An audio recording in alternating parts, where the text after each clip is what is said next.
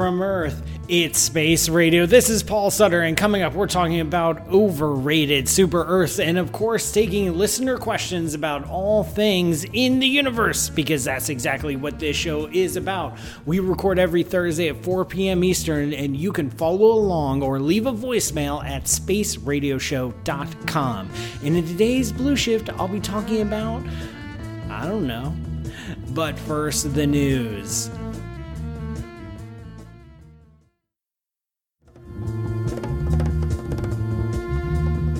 Hello, Space Cadets. Welcome to Space Radio. I'm Paul Sutter, astrophysicist at Ohio State and the Flatiron Institute, and for the next half hour, your agent to the stars. Got an exciting show for you today on Space Radio, where we talk about all things space, astronomy, astrophysics, rocketry. If it's above the Earth's atmosphere, it's in this show's universe. This show lives on listener questions. We record every Thursday at 4 p.m. Eastern here in Spaceman Studios in New York City. So leave a voicemail at spaceradioshow.com to get yourself on the air. You can also follow along with our Space Cadets tuning in live from around the world, including but not limited to Norg, Netherlands, Boulder, Colorado, Carroll Stream, Illinois, Santa Clara, California, and London, UK. Check out spaceradioshow.com for the links where you can follow along with those live streams. We'll take questions that you send there too. Seriously, folks, I've prepped 4 minutes of material tops, so get those calls in. Before I start taking questions, I want to share some interesting bits of news I caught recently, and there's a new planet hunter in town, and that is TESS. TESS, the Transiting Exoplanet Survey satellite, launched by NASA about a year ago. It's been collecting data ever since then, looking for the slight dip in brightness as a planet crosses the face of its star, and we can detect that. Now, that by itself isn't good enough to just find a planet. That's a good way to find a candidate planet, to think you have a planet. But once a candidate planet is found with TESS, then we use follow-up observations with ground-based satellites to get a confirmation of that planet. But this new result coming out of TESS, instead of doing the TESS thing, getting the transit, and then moving on and sending the data down to ground-based observatories, and ground-based observatories start looking for the planet. Instead, once they have a candidate, they go back in archives of old data from telescopes who have been staring at stars for a very long time, because astronomy is kind of an old thing. And then from the past observations, they're able to confirm the planet. So this is wild. It's like, oh, we think we have a planet, so let's dig into the archives and we can look for those other telltale signatures that we wouldn't have been able to find by themselves back in the day. But now that we think that there's a planet there, we can go back and confirm that there's a planet. So we don't have to wait another year to publish our data. We can just dig back in the archives and publish our results right away. And they found some planets. TESS is going to find a lot of planets, somewhere around 11 billion, plus or minus a billion. That's not a real number, but it's a lot. That's a very scientific estimate of how many planets TESS will find. And they announced that. Now I have a little bit of issue with the announcement here. I guess. They found a planet in the GJ357 system, relatively nearby to Earth, about 31 light years away. And they found 4 planets there. One is in the habitable zone of that star. The star is a red dwarf. It's a third the size of the sun. It's rinky-dink, doesn't emit a lot of light. And so the habitable zone of that red dwarf star is very, very close into that star.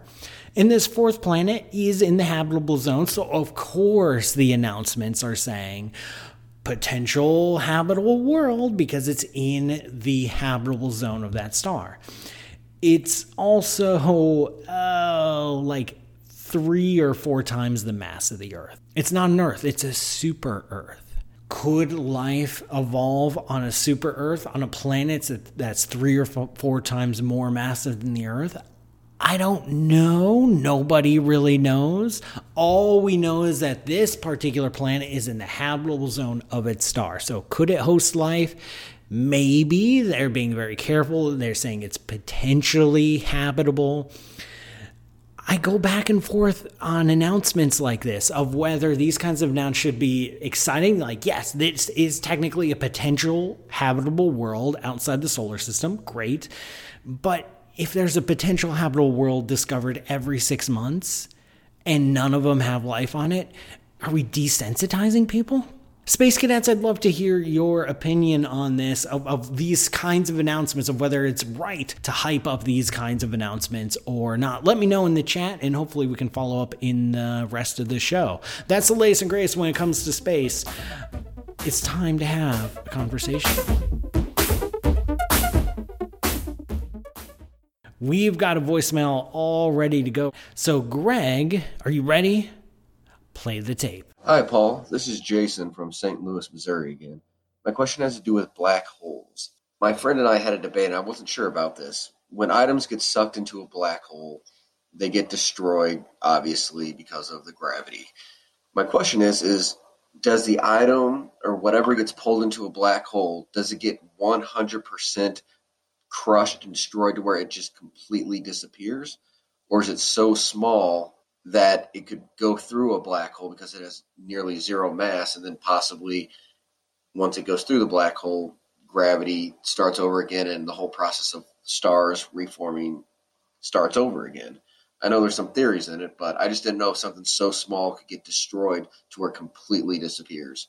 So any help, I'd appreciate it. Thanks. Jason asked a wonderful question about black holes and things falling into black holes and basically what happens.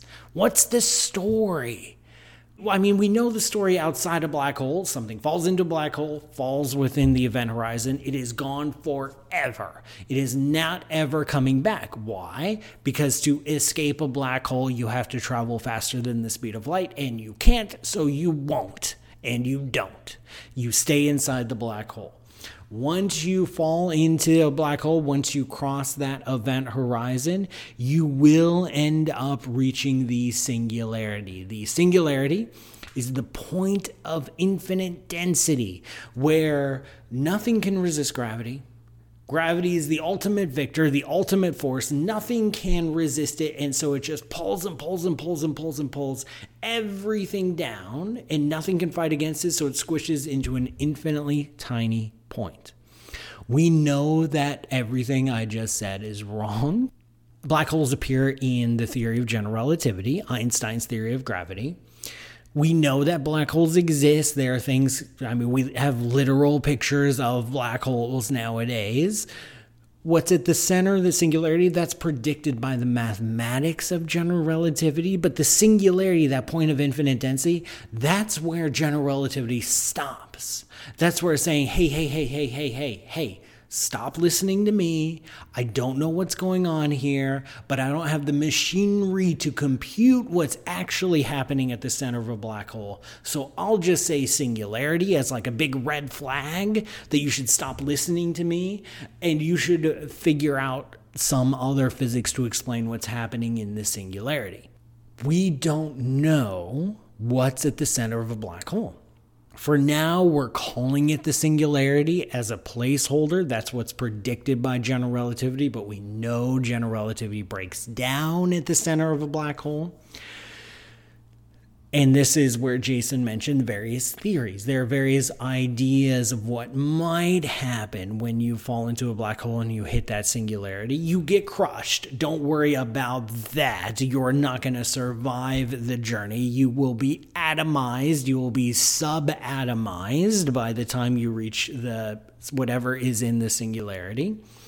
Some people have theorized that instead of a singularity, instead of an infinitely dense point, there's just like a little tiny nugget of stuff that's just super tiny, and you just get glued onto that, squeezed down to subatomic scales, and then you just hang out there forever.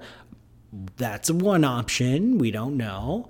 Other people have hypothesized that maybe something funky goes on, like maybe there's tunneling or wormholes that pass you off inside the black hole and out into another universe or another part of the universe. We don't think that's right because wormholes in general are unstable. That's pro tip for any interstellar travelers. If you encounter a wormhole in the wild, please do not travel down it because it will instantly disintegrate and you will be torn apart into a million pieces. Real life is not a TV show, folks. We don't think wormholes are stable, but we don't fully understand what's happening at the center of a black hole. So maybe it's something else. Maybe your thin subatomic stream of atoms get passed through and dumped into another universe. Maybe they get glued onto some little Planck-sized nugget happening in the center. Maybe none of the above. Maybe it's all just a big joke. We honestly don't know. This is at the boundary, past the boundary of known physics. If we knew, like if I knew right now, I would be prepping my Nobel Prize acceptance speech. That's how big of a deal this is. And I'm not prepping my Nobel Prize acceptance speech, which means I don't know.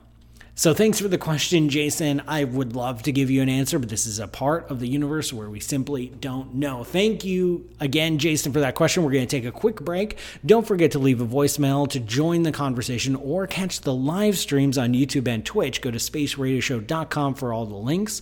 I'm Paul Sutter. This is Space Radio, and this show is brought to you by you good people. That's right, you generous citizens. By going to patreon.com/PMSutter, you can keep this show going for as little as $1 a month, as much as infinity dollars a month. And I'll see you after the break.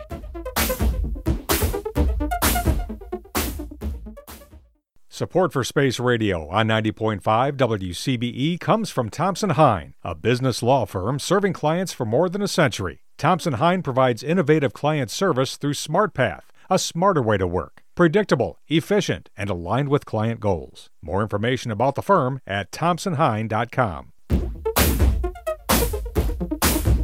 Welcome back, everyone. I'm Paul Sutter, and this is Space Radio. We've got more questions ready to go, but remember, you can join the conversation by leaving an online voicemail or by following the live streams. Check out spaceradioshow.com for all the links. Now, the Space Cadets have been a babble all about tests and exoplanets and super Earths and whether it's overrated. And I have a few comments here. Drunken Ramble over on YouTube is saying, yeah, just... is it worth traveling 31 light years just to find a dump? Like, super Earth, like no one wants to live on a super Earth. Some people are calling this, George Lancaster is calling this clickbait for science. Is that valid? I don't know. Ian Onus is totally desensitized and is ready for the aliens. I'm not exactly sure what that means, and I am not going to ask further. Nerdy Rodent on YouTube is asking, could there be a new sort of cheese out there? Now, this is something that I believe no one in the cheese world has investigated, what the effects of extreme super Earth gravity would have on the cheese formation process. Could there be new varieties, new flavors, new textures, new all of the above? Maybe it is worth traveling 31 light years to a super Earth orbiting a red dwarf star just to experience the new kind of cheese. Very, very valid question. Gordon Lee is asking, if we were to find a super Earth, which we did, and the conditions were 100% to our liking, which we don't know yet, because of the mass of the planet, will the gravity always be greater? In general, yes. You and me probably would not survive on this newly discovered planet. Like if we were to land on the planet, you were to get off, you would be heavier. I don't know exactly how much heavier. It's not, even though the planet is 3 times the mass of the Earth, if it has a larger radius, that would drop your gravitational pull. If it has a shorter radius, that would increase the gravitational pull. So what you would experience as your weight will be somewhere around, say, 2 to 5 times your weight here on the Earth. Maybe you could technically survive for like the day, but your body's going to wear down real fast. Like, our human bodies are adapted to the earth. This is where we grew up. This is where we evolved. This is all of our biomechanics and biochemistry are tuned to this gravitational environment. That's why astronauts in low gravity environments have such a hard time. And if we were to try to colonize this planet, good luck. You can try it first, Gordon, and let me know how it goes. Scott Polloth over on YouTube, one of the space cadets, is asking if the atmosphere is, or if the planet is in a red dwarf sun, wouldn't any atmosphere have been burned off? Yeah, that's another big challenge with these red dwarf stars. Yes, red dwarf stars are common, the most common kind of star in the galaxy, but they're very volatile. They're very temperamental. They can wildly change in brightness, like 50% over the course of a few weeks. They have major flares. They just explode. And because the habitable zone, the zone where liquid water could exist on the surface of the planet, is so close to the star, anytime it has this fit or gets angry or just an outburst, like the planet gets a full blast of it because it's right up against it. This is bad news for life, folks. If you had to guess, you would guess that you would not find life orbiting a red dwarf star just because it's so hazardous, it's so dangerous, it's just not any fun. It might be so bad that the atmosphere might have gotten completely blown off. Maybe the planet has enough gravity, it has enough mass that it can hold on to that atmosphere, but maybe not. Maybe not. We just don't know. We're so ignorant, which is what makes exoplanet investigation so much fun. Is we're learning new things every single day. Marcel over on YouTube going very, very hypothetical here. Could we in theory see traces in space of spaceships going very close to the speed of light, like 99.9996% the speed of light, like strange redshifts or something? If a spaceship were to be traveling close to the speed of light, I don't think we'd see the spaceship itself because it'd be tiny. But the amount of energy required to get an object close to the speed of light, especially a massive object like a spaceship, it's like multiple Earth-destroying nuclear bombs going off every single microsecond to get you that close to the speed of light. That's a lot of energy. That's a lot of heat. That's a lot of particles generated. That's a lot of exotic particles generated. Would we, in principle, see it? Maybe. Would it be indistinguishable as a sign of aliens doing donuts around the galaxy? I don't think so, because nature herself is very, very good at high energy processes and blowing things up and consuming a lot of energy and making exotic particles. So if we saw that, if we saw like, wow, a flash, our most likely candidate would be a star blowing up or things merging together or something falling into a black hole. One of the many, many, many energetic exotic processes that nature is capable of doing all by its lonesome. So maybe in principle we could detect it, but I don't think we would recognize it as a spaceship traveling that fast. Nerdy Rodent YouTube is following up. What are the main problems involved in keeping a wormhole stable? All of them. All the problems are involved with keeping a wormhole stable. The real challenge, like wormholes by definition are unstable. Just the way they're constructed in gravity, the way you have to fold space-time to make that tunnel just isn't stable. It's like, yes, you could take a pin and balance it precariously on its tip, or a pencil, and you could, if conditions were just right, you could balance that pencil. It's allowed, but as soon as you breathe on it or like look at it wrong, it's going to fall over. Same thing with a wormhole. If even a single photon, a single bit of light travels down the wormhole, it destabilizes, and the wormhole will close faster than the speed of light.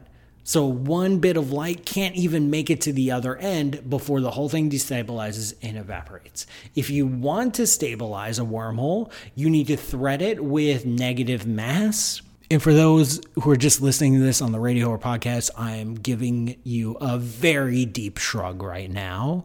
I don't know what negative mass is. It doesn't exist. If it did exist, we can make stable wormholes. As far as we know, it doesn't exist. Thank you for all these amazing questions. We're almost out of time today on Space Radio, but before we go, it's time for the Blue Shift. I'm Paul Sutter, and you're listening to Space Radio, and this is the Blue Shift, my opportunity to get a little bit closer to you. You know what my 3 favorite words are? I don't know.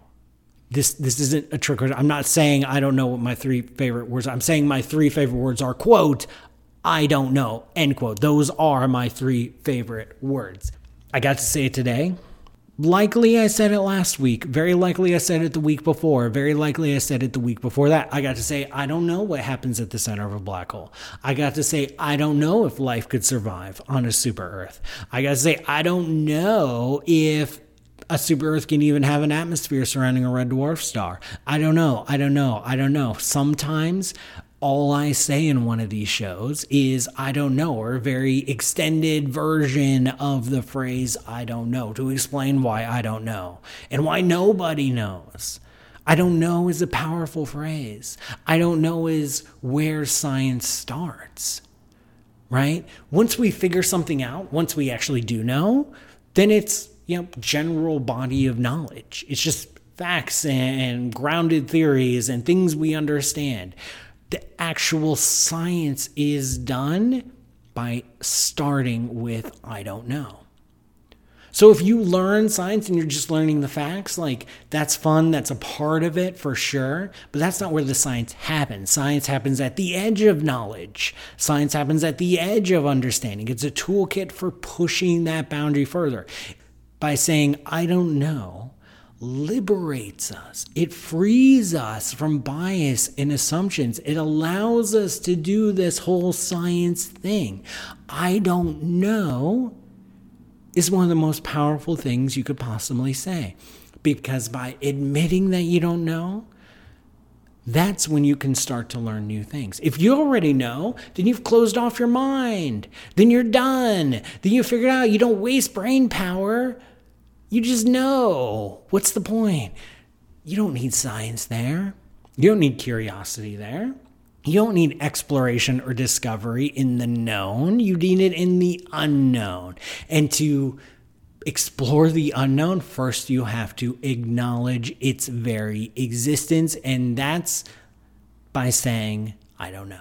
So if you want to, if you're listening live, you're listening recorded, I want you to say it out loud with me. I don't care if you're in public. This is a good, healthy exercise. Ready? 1, 2, 3. I don't know. And unfortunately, I do know that this broadcast is almost done. Thank you for joining me on this voyage of Space Radio. Once again, I'm Paul Sutter, and this show is brought to you by you. Visit patreon.com/PMSutter to learn how you can contribute. Thanks to Greg Mobius for producing, Nancy Graziano for wrangling the Space Cadets, and all the fine crew at WCBE Radio 90.5 FM in Columbus for making this show possible. Catch the live stream every Thursday at 4 p.m. Eastern. Visit spaceradioshow.com for all the info and the links. You can also follow me on all social channels at Paul Matt Sutter. And of course, thanks again, Space Cadets, for listening. See you next week. And remember, science is for sharing. End transmission.